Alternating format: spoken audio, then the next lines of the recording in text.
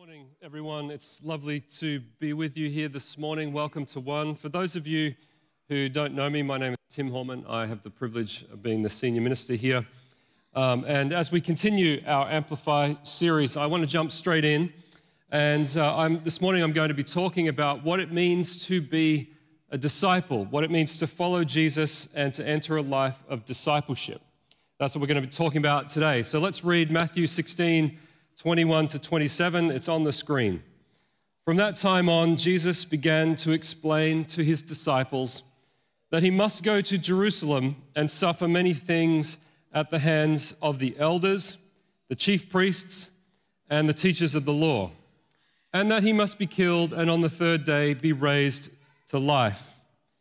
Peter took him aside and began to rebuke him. "Never, Lord," he said, "this shall never happen to you." Jesus turned and said to Peter, "Get behind me, Satan. You are a stumbling block to me. You do not have in mind the concerns of God, but merely human concerns." So how do we have the concerns of God? This is Jesus' answer. Verse 24, then Jesus said to his disciples, "Whoever wants to be my disciple must deny themselves and take up their cross and follow me. For whoever wants to save their life will lose it. But whoever loses their life for me will find it. What good will it be for someone to gain the whole world and yet forfeit their soul? Or what can anyone give in exchange for their soul? For the Son of Man is going to come in his Father's glory and with his angels, and then he will reward each person according to what they have done." This is the word of the Lord. Let me pray. Lord, I ask that this morning we would hear your voice clearly. Speak to us, Holy Spirit. I pray that the meditations of my heart and the words of my mouth be pleasing to you. And I pray, Lord, that we would be encouraged, strengthened, challenged this morning, and that, Lord, you would lead us, just as Jesus says in this passage in Matthew, into a life of discipleship. We pray in Jesus' name. Amen. Now, I remember when I was a young teenage Christian, I was still in high school, and I read the book of Acts for the first time, all the way through. And if you ever read the book of Acts, it's quite a book. There's a lot of amazing stories, what the early church got up to in the power of God. These courageous men and women filled with the fire of the Spirit, going around preaching the gospel, trusting in the power and provision of God, healing the sick, casting out demons, praying like their lives depended on it, because it often did, starting riots, being beaten, thrown into prison, laying down their lives, and seeing hundreds, thousands of people radically changed by Jesus. And that was just on a slow day. And I remember thinking at the time, as many young people do when they read the Bible for themselves for the first time, wow, what has happened to the church? Because I've been going to church my whole life. This is what I was thinking at the time, and I have never seen anything like that. And why don't we do that stuff anymore? And I felt like there was this whole element to Christianity that I had never seen or even heard about. So I'd ask my leaders, why don't we see going on today what we read about in the book of Acts?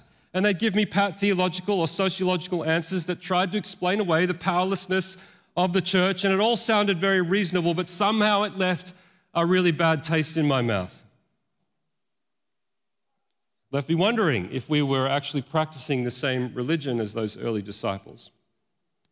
Now, I was reading recently Russell Moore, who's the editor-in-chief at Christianity Today, in an article called Losing Our Religion, and he talks about the loss of young people from the church, which he's writing, of course, from a US perspective, but this is true across the whole Western world, including Australia. And here's just a taste of what he writes in the article. Next slide. Many of us have observed, anecdotally, a hemorrhaging of younger Christians from churches in recent years.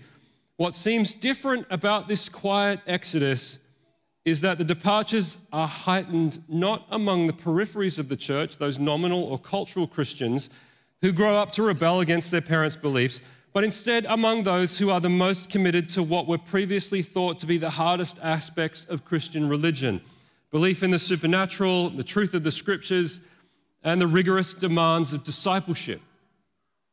Where a de-church, to use an anachronistic term, or evangelical, to use another, in the early 1920s was likely to have walked away due to the fact that she found the virgin birth or the bodily resurrection to be outdated and superstitious, or because he found the outmoded, strict moral code too restrictive. Now we see a markedly different and jarring model of a disillusioned person. According to a recent Gallup poll, young Christians are walking away not because they do not believe what the church teaches, but because they believe the church itself no longer believes what the church teaches. Wow. And he goes on to ask, what happens when people reject the church because they think we reject Jesus and the gospel? If people leave the church because they want to gratify the flesh with abandon, such has always been the case. That's one problem. But if people don't leave the church because they disapprove of Jesus, but because they've read the Bible and have come to the conclusion that the church itself disapproves of Jesus, that's a crisis. That is a crisis. Absolutely. I wonder if we disapprove of Jesus here at One. Have we become good at saying the right things, saying the right words, but our hearts are far from Him? I mean, do we still believe that the gospel is the power of God for salvation? Do we still believe that Jesus is the only hope for this hurting world? And boy, is the world hurting right now. Do we really believe that Jesus is the only answer to the problems facing this world? Do we still believe that the call to come and follow Him is the most important decision that you will ever make in your life, more than your marriage, more than your money, more than your career, more than a comfortable retirement? Do we still believe that the kingdom of God is forcefully advancing? And it's this amazing, powerful dimension of God's creativity and life crashing into the world and upending the status quo, pulling down the systematic powers and principalities of the demonic and defeating the systems of death. Do we still believe that the invitation to join and enter this kingdom should lead to a life of purpose and power and discipline and love and forgiveness and joy? Do we still believe that the cross and the resurrection of Jesus are the two most important events in human history? Do we still believe that as men and women filled with the Holy Spirit, the Spirit of the living God, alive and moving in us, that this should make a difference to how we feel, to how we act, to what we choose, to how we love, to what we believe is possible with our ordinary lives? Do we still believe these things? Now, I eventually spoke to my youth pastor at the time, a great man. He's actually now the leader of the Vineyard movement in Australia, Kurt Delaney. And I spoke to him about how I was feeling because I was just about ready to walk away.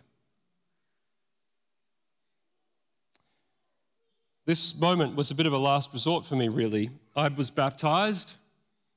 I'd come to faith in Jesus a couple of years earlier. I believed in Jesus. I just wasn't sure that my church did. And yes, there were some wonderful and loving people in my church, but in my youthful zeal, I was really frustrated. And I think I still am. My youth pastor listened to me, and then he spoke my love language. He gave me a book. And that book changed my life, and I have it here. This is the copy he gave me, Surprised by the Power of the Spirit by Jack Deere. And I devoured this book. I sat down and I read it, I devoured it, because it opened my eyes to something that the reality, in fact, that this kind of dynamic, spirit-filled life that we read about in the book of Acts, and the kind of discipleship that Jesus calls us to as men and women filled with His Spirit, which He talks about in Matthew 16, is still happening. It's still happening in the West and increasingly so all around the world, as we just heard about from Sherwin this morning. Praise God for what He's doing in the Philippines. Praise God for what we've heard of what God is up to in Indonesia and all over the world, there are places that we support as a community, the discipleship that is happening there in those other places. Now, Jack Deere was a professor of theology at a very conservative seminary in the United States, and he was a cessationist, which means he didn't believe that the gifts of the Spirit are available to the church anymore, that ended once we had the scriptures after the apostolic age. That was until he himself had an encounter with the power of God and saw the gifts of the Spirit at work in his own life. And that upended his whole world, and it cost him his job. So not long after finishing this book and hearing about what it means to be filled with the Holy Spirit and to be a disciple in the power of the Holy Spirit, I began to pray that God would fill me with his power so I could live the life that he was calling me to. And at 17, alone in my bedroom, I had an encounter with God that turned me inside out. And just the other day, in fact, I was talking to one of our young adults about this, and I began to weep just a little bit. Even to this day, the memory of what I experienced in my bedroom nearly 30 years ago, that tells you something, of the majesty and the glory and the power of God in that moment can still bring me to tears. I stood on holy ground, and I encountered the presence of the living God, and it changed me. Now, up to that day, I believed in Jesus, and I wanted more. After that day, I became a disciple of Jesus. And when I was in London earlier this year, I went to a prayer meeting with hundreds of young people from all over the city, mostly Gen Z and millennials, crying out to God, worshiping, asking the Lord to help them, to fill them with his power, that they might be faithful men and women, proclaiming the good news, living for Jesus. It was awesome. It was holy ground. Friends, God is moving in power, just as he always has, and there is something, I think, stirring again in our cities and in this city. And I don't say this lightly because I'm not a revivalist preacher, but I do believe God is getting ready to do something powerful in the church in the West. We have been lukewarm for too long. We are at, I believe, a crossroads, and I'm starting to see young people all around this city and all around the world beginning to pray that God would move again and reawaken his church to what is possible in the kingdom of God. Sorry. This seems to happen a lot. Now, here's the thing, because I don't want to be misunderstood on this point. It's not about whether the power of God is available to the church. It always has been, it always is, and it will always be. The issue is, friends, whether we are prepared to live in accordance with that power. For the power of God is not first and foremost about power to work miracles or use spiritual gifts or cast out demons or have amazing experiences in God's presence. No, it is first and foremost about power to be disciples. It is power to abide in Christ and power to do his will, to take up our cross and follow him. And sometimes that involves incredible sacrifice. Sometimes it's not fun. That's why Peter says to Jesus, this will never happen. And Jesus says, get behind me, Satan. You don't have the thoughts of God in mind, but you're concerned with the world. So in other words, it's power to live what we believe is true. And let me drop on you what I think is one of the most challenging things Jesus ever said. Matthew 7:21. In my Bible, it's titled True and False Disciples. And this is what Jesus says. Not everyone who says to me, Lord, Lord, will enter the kingdom of heaven, but only the one who does the will of my Father who is in heaven. Did you catch that?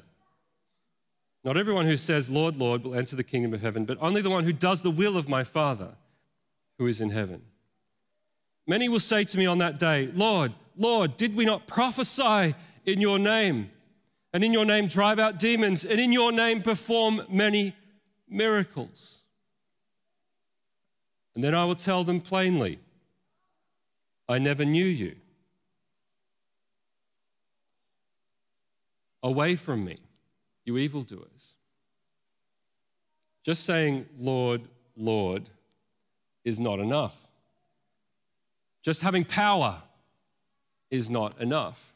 We must do the will of God.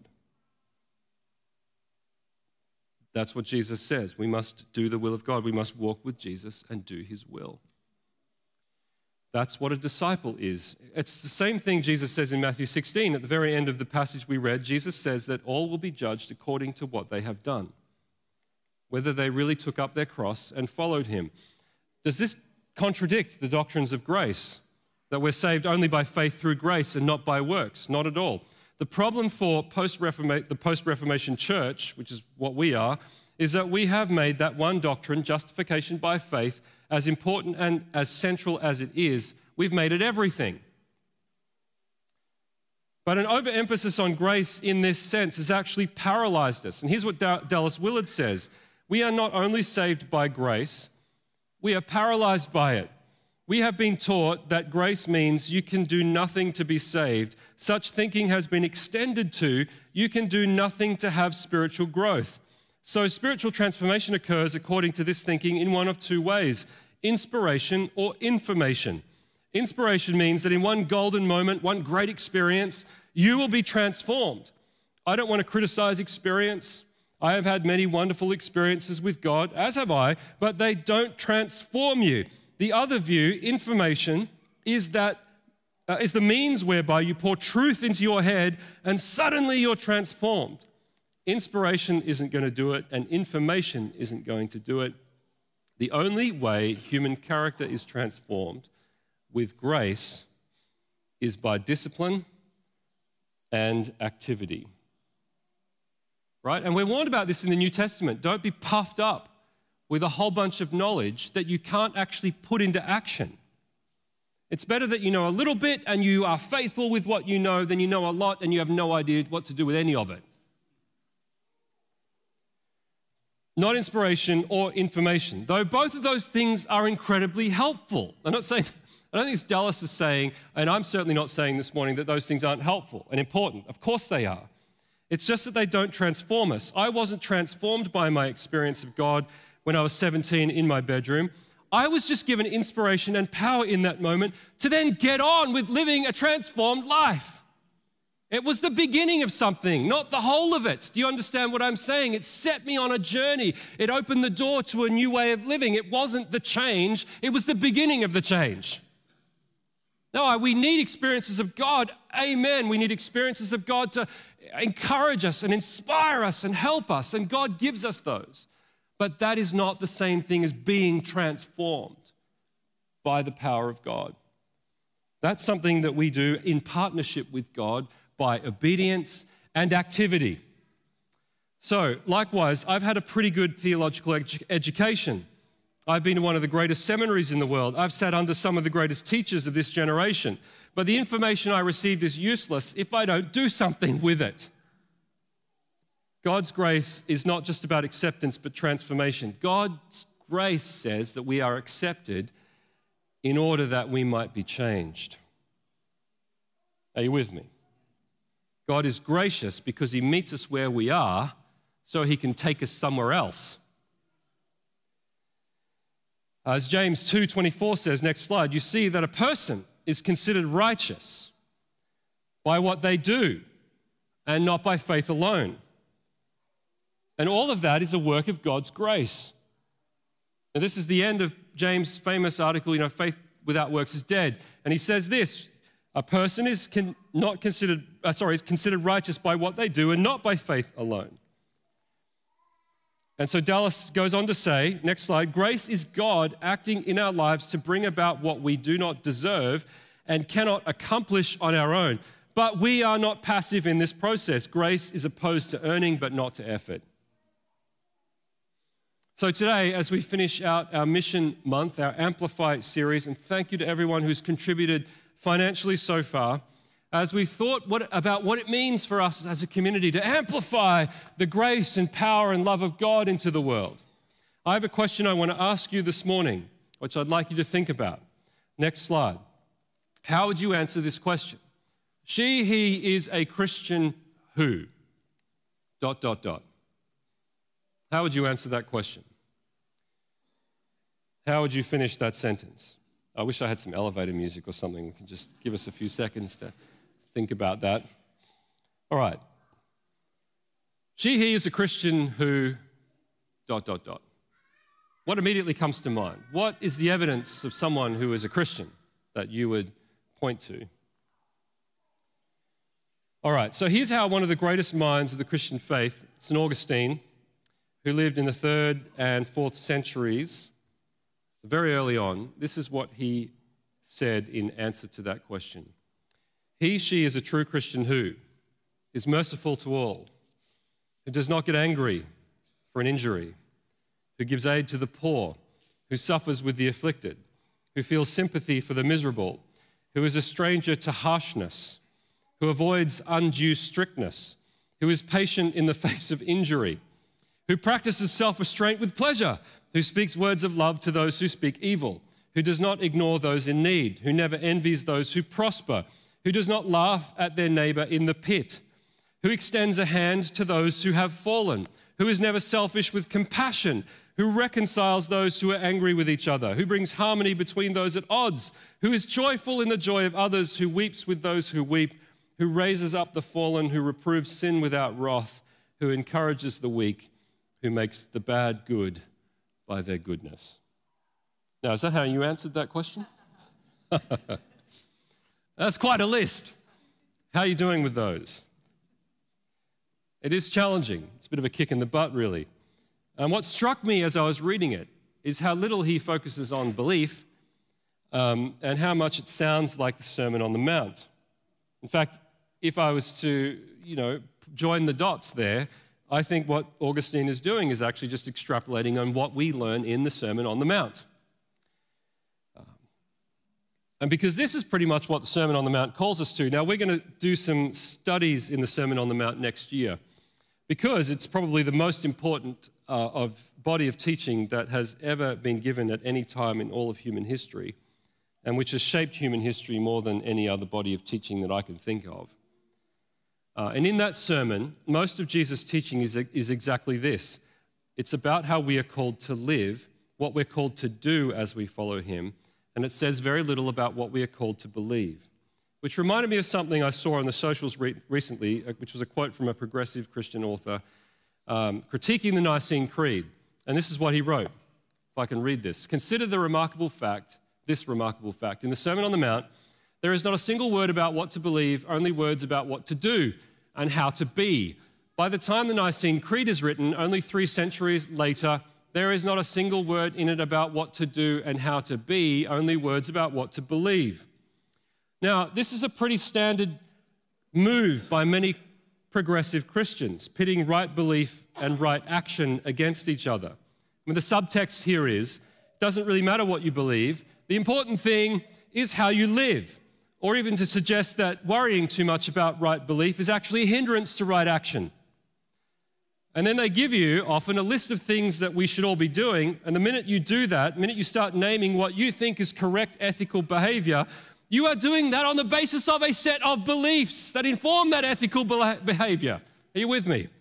So it's just sleight of hand. And to say that the Nicene Creed is somehow invalid on that basis is like saying, well, the dictionary is stupid because it doesn't tell a story. It only gives you the definitions of words. What's the use of that? But it's a category error. The Nicene Creed was written to address heretical beliefs about the identity of Christ. It was never intended to replace the Scriptures, and least of all the Sermon on the Mount, or somehow denigrate the importance of faithful, thoughtful obedience.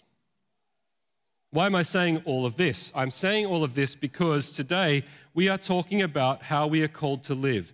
But in doing so, I want to affirm that this should never take away from the importance of understanding as clearly as we can what it is we believe. I will never teach that. I pray in the grace of God, I will never pit those things against one another. But Dallas Willard is right. Information alone does not transform us. It's helpful, but it doesn't transform us. What we believe about Jesus and what we believe about the gospel will, of course, inform our actions.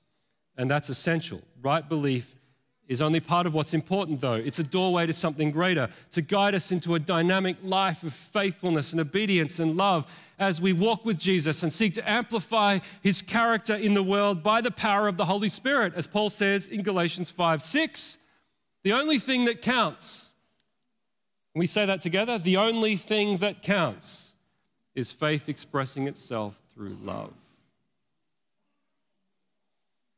Now, faith is not blind faith in whatever. It is faith in the gospel of Jesus Christ. It is faith in the lordship of Jesus. It is faith in the promises of the scriptures. But it must be expressed if it's going to count. It must lead us to action, to faithful obedience. So hence the Sermon on the Mount, and hence Augustine kicking our butts with this incredible picture of what a person looks like who has been made perfect in love as they walk with Jesus. Now, don't think of it as a checklist. I'm going to go back to what Augustine says. You shouldn't think of that as a checklist, but as a vision to inspire you to love and good deeds. It's a picture of what a person who's been fully formed in the character and the love of Christ looks like as they move through this world. That's what we're seeing here. That's what the Sermon on the Mount is, a picture of what it looks like to be a human being fully alive in the power and the love of God and expressing that faithfully into the world. And as I think about Augustine's list and the Sermon on the Mount and what Jesus calls us to here in terms of a life of discipleship, I mean, it strikes me that it doesn't really matter what you do in terms of your career. You can be a teacher or a lawyer or a homemaker or a tradie or a pilot or an engineer, regardless of the context. Or you could even be a pastor, God forbid. You can bring the life and presence of Jesus into everything you do, because the context is just the place in which God has put you in order for you to serve those around you in the power of the Spirit by acts of love and good deeds. Are you with me? And you can do that anywhere. Regardless of what your career might be, you can offer that to the world. You have people around you, no doubt, that you can love, people that you can help, people that you can serve, people that you can encourage, people that you can pray for. This is where it begins, us turning away from ourselves and our own interests and looking to the interests of others and beginning to pray, Lord, what would you have me do in this context for those people that you've placed around me? I am your priest here. In your law practice, you are a priest. In your engineering firm, you are a priest. At home, you are a priest. In the classroom, you're a priest. On the job site, you're a priest. It's the priesthood of all believers called to magnify and amplify the power and the love of God wherever he has placed us, because where you are is where God has sent you. And you need to believe that. It's not incidental. Where you are today is where God has sent you, and he wants you to serve him there faithfully. And that's what a disciple is. I'm going to just skip forward a few pages here for the interest of time. But a disciple, as many of you will know, is the closest equivalent we have of this concept in English is to say that we are an apprentice. We are an apprentice to the way of Jesus. We have been called to be with him. What is a disciple? A disciple is someone who's called to be with Jesus, to become like Jesus, and to do what Jesus does. That's it. That's what a disciple is. Someone called to be with Jesus, to become like Jesus, and to do what Jesus does. And so where he's sent you is where he wants you to do what he does. But he wants you, as Dallas Willard says, to think about how to live your life as if Jesus would live your life if he were you. Did that make sense? That's how Dallas Willard defines the call of discipleship, to learn how to live your life as if Jesus were living your life. Where you are, with the people you're surrounded with, in the career that he's placed you in, with the resources you have, this is your call. This is your context. This is where you are to be a disciple. And it's just no good fantasizing about maybe if my circumstances were different or if I was somewhere else, then I could really be a faithful Christian. that's a lie from the devil. You've got to work out how to be a faithful Christian right where you are today. And you can only do that with the help of God. You can only do that by the power of the Holy Spirit, which is why all these things need to work together. Our understanding of the gospel, our understanding of Scripture, our call that each of us have received to follow Jesus where we are, and then help from the Holy Spirit who empowers us to do it, who gives us what we don't naturally have. This is the grace of God, supernatural power so we can be the men and women we've been called to be where God has placed us. All right, I'm going to invite Paula to come on up as we prepare for communion. And I want to leave you with this. This call to discipleship is hard, no question. I think G.K. Chesterton once said that the Christian faith has not been found, what did he say? I have it written down here somewhere. I should have memorized this. The Christian faith has not been tried and found wanting. It has been found difficult and left untried. I like that. But the thing is, it is difficult. In fact, it's impossible. It's impossible. But this is why Jesus said, if we can go to Matthew, just skip forward a few slides. I'll tell you when to stop. Sorry. Yes, Matthew 11. Jesus said, "Come to me, all you who are weary and burdened, and I will give you rest. Take my yoke upon you and learn from me, for I am gentle and humble in heart, and you'll find rest for your souls, for my yoke is easy and my burden is light." Now, it may seem hard to lay down your life, but in doing so, you will save it. You will find it. By laying down your life, Jesus joins himself, as he says here in Matthew 11, he joins himself to you. He joins himself to us. He yokes himself to us. And so then joined with him, he takes us forward into this awesome adventure of faith and obedience that we've been called to. See, obedience is not just about effort. It's actually mostly about surrender. Surrender your life, you'll find it. Hand over your life to Christ. He'll give you what you need to do his will. So we offer our bodies and our minds and our hearts, and God gives us himself. He gives us his power. He gives us his presence. What I've found in life is that it's only hard when we're constantly fighting against the call of Jesus, kind of struggling and straining against this yoke that he's placed on us. I want to go this way, and Jesus is like, no, we're going over here. But no, really, Jesus, come on, over here. This is where the good stuff is. No, we're going over here. And you're straining against the call of God, and you're straining against the yoke of Christ. If you just surrender and say, Lord, I give myself to you, lead me where you want, then it will be easy, because now it's up to him. All you have to do is walk with him, follow him. And so you end up in a place of peace and rest and joy, rather than straining and chafing and exhausted and burned out and angry. We have to let go, and we have to let God. Or as John Mark Comer says, last slide, Jesus is not looking for converts to Christianity. He's looking for apprentices to the kingdom of God. Amen to that. Amen to that. Praise God.